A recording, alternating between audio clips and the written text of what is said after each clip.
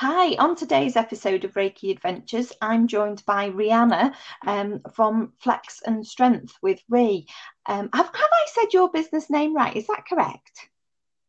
My business name, is Flex and Strength with Ree. My name's Rianne. And hi, thank you for having me today. You're welcome. It's lovely to have you along. So just to tell people a little bit about how your business has sort of adapted in lockdown life, because I know so many classes are sort of adapting to run online. Have you been able to do that?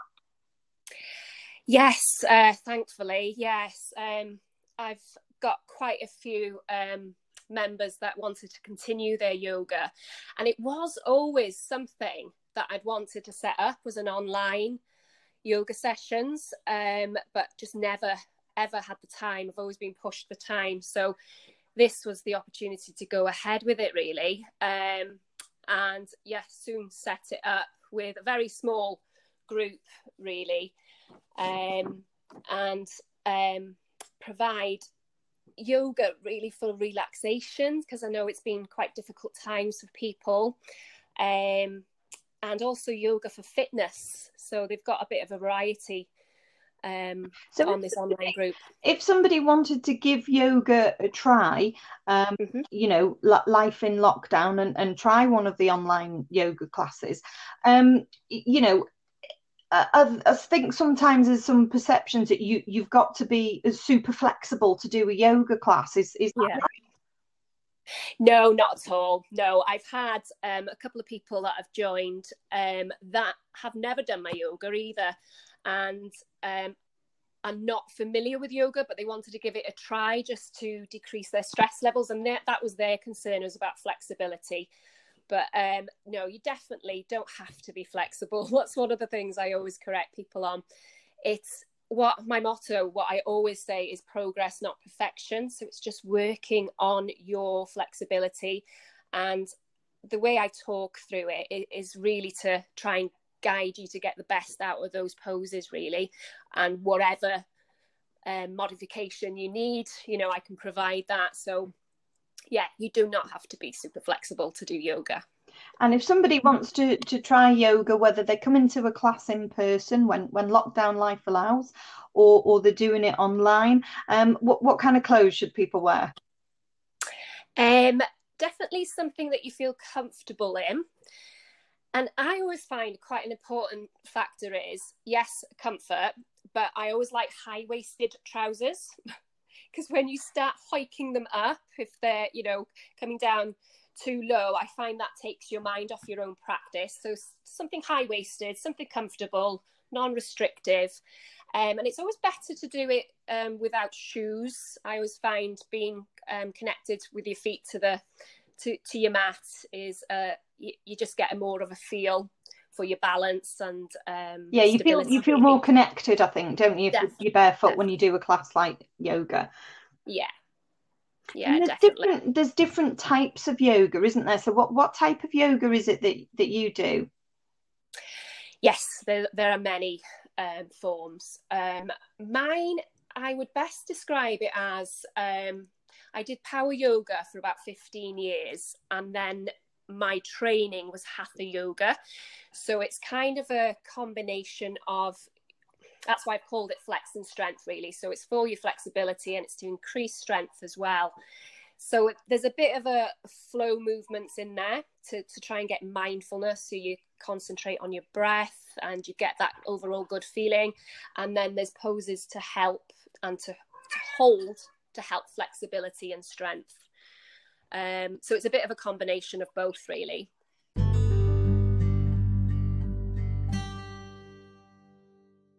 You said about the different styles of yoga that you do, and you talked about doing power yoga for 15 years. So what is Yeah. power yoga?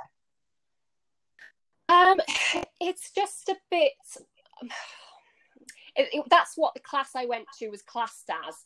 It was just a bit more strength work in it, rather than holding poses for long periods, which a lot of yoga can be about.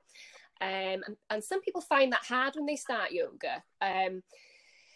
it was more about flowing. So a lot of going from downward dogs to plank, to a cobra, which may mean nothing to some people that don't know yoga at all, but it's about constant movement really, and using your breath to do it. So if somebody was coming along to your class, and like you say, it's their first class,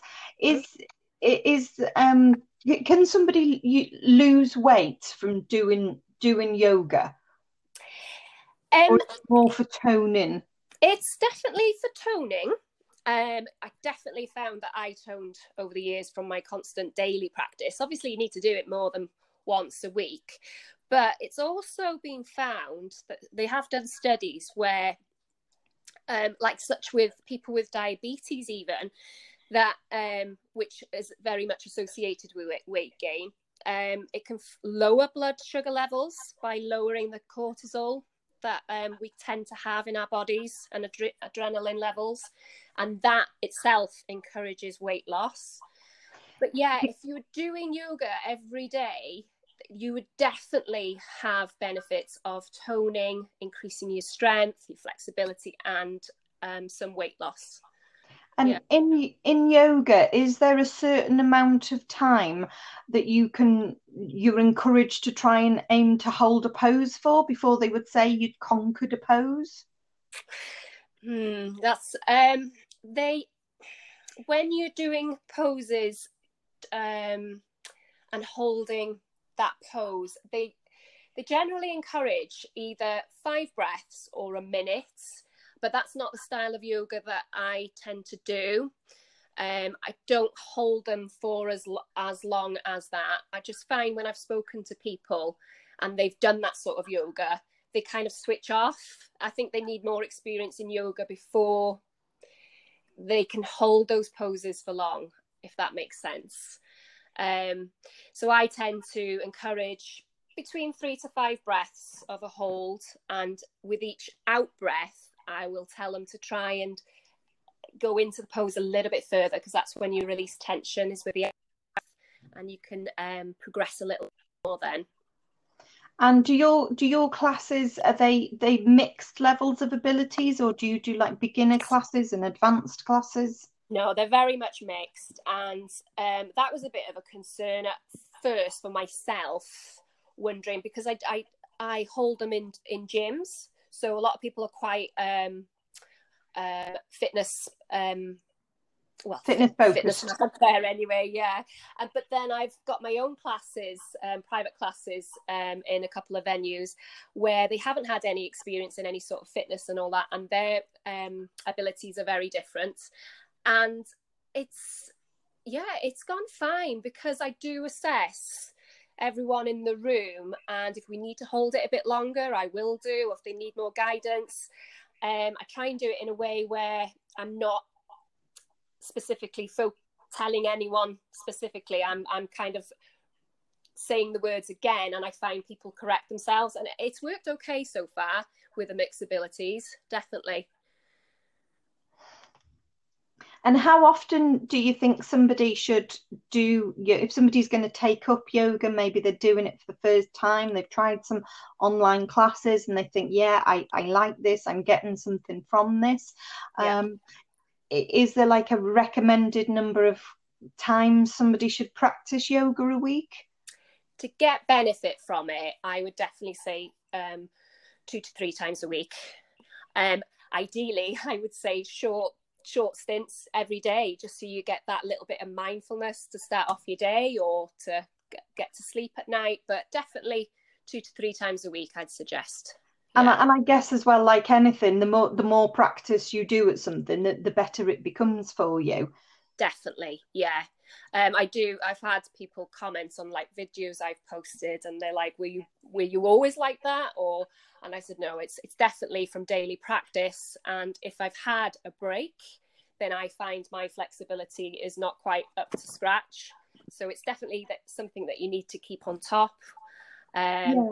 And I've seen some of your posts actually on your Instagram and some of your positions, and I'm like, whoa, they're definitely something to aim for, aren't they? And if someone's coming along for a beginner's class, they might Yeah, see that and whoa, oh God, yeah, yeah, that's not yeah. the expectation, is it, for somebody when they're coming along to the first class? We've all got to start from that place of being new. Definitely, definitely. And it's, yeah, my videos are not there for my own practice. That's what I post online, except for the private group that I do, which is specifically for clients. But yeah, that's my own like daily practice that I share. So yeah, don't be expecting to be doing that in class right at the beginning. No.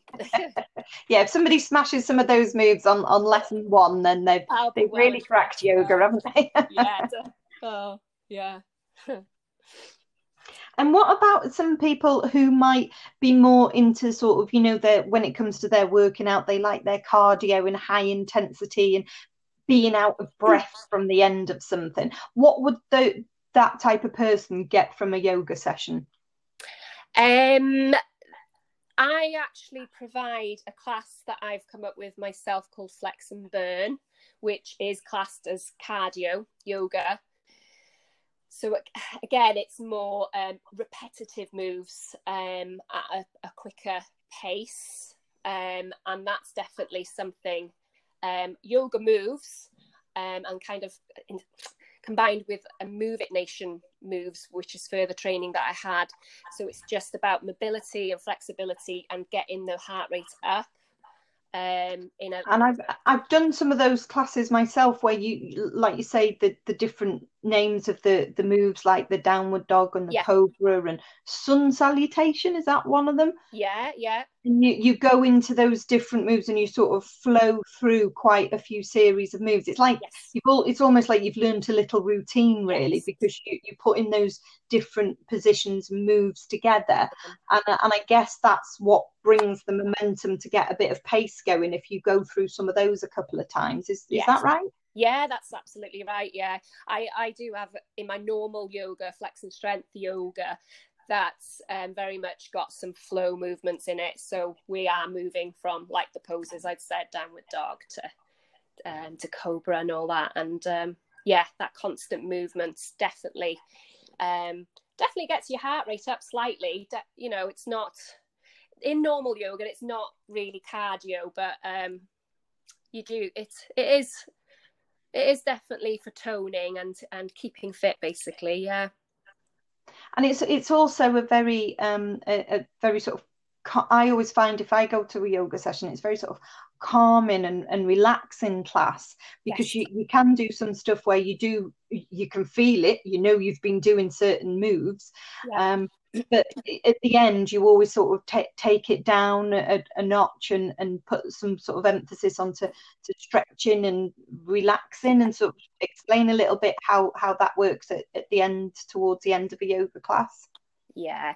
It's very much, again, very different. My private classes in certain venues, I create a certain ambience there. It's very relaxing. It's more slower paced, more focused on the mindfulness. And what I tend to do is start with breathing. So we're focusing on our breath and realizing how important that is to incorporate it into our yoga practice. And then it's the yoga itself. And then towards the end, I will end with us being in a supine position, which is on the back, and kind of doing stretches there and holding them for longer. So they kind of know that now's the time to be slowing down, relaxing the body a bit more.